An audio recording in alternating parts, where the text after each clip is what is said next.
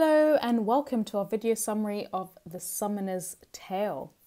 This is part of our Canterbury Tales video series where we look at each of the 24 stories written in the Canterbury Tales by Geoffrey Chaucer. And should you want to find our analysis and summaries of other stories in the Canterbury Tales, make sure you check out our channel and you'll find it all there. In this video, I'll summarise all you need to know about this story, and I'll also provide some analysis that you should be aware of when reading and writing about this tale. So let's get started.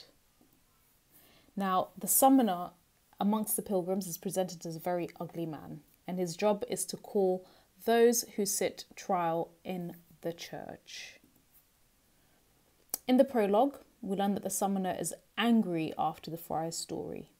He tells the other pilgrims to remember the story of a friar who had a vision of hell and asked where all the friars were, if all indeed went to heaven. Satan lifted his tail, revealing thousands of friars. After this short tale, the summoner begins his real tale. There once was a friar, according to the summoner's story, who went around asking for donations and promising prayers and salvation. He always forgets who he speaks to and never makes the promised prayers. One day, he goes to Thomas's home, who is a rich but uneducated man. Thomas is ill, and the friar tells him that he and all the other friars have been praying for his health. Thomas's wife enters, and the friar fondles her. She asks him to tell Thomas to preach to Thomas about anger, because he's angry all the time. She also reminds him that her baby died recently and he pretends to remember. The friar goes back to Thomas and preaches to him about excessive wealth and its sinful nature. He urges him to donate some of his wealth or give everything to the friars. Thomas says that he has something for the friar, as long as he promises to share it with the other friars. Thomas tells him to reach beneath his buttocks for something he has hidden, and the friar reaches down, and the old man farts on him.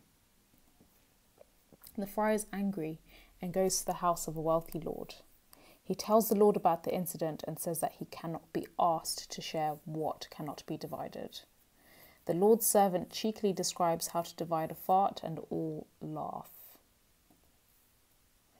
Now, this story is in response to the insulting one that the friar told. And the friar in this story is an example of irony. He does the opposite of what he supposedly preaches. Whilst he preaches for donations, he's very greedy. And whilst he's supposed to be chaste, he fondles and kisses Thomas's wife, which points to his hypocrisy. So that's all.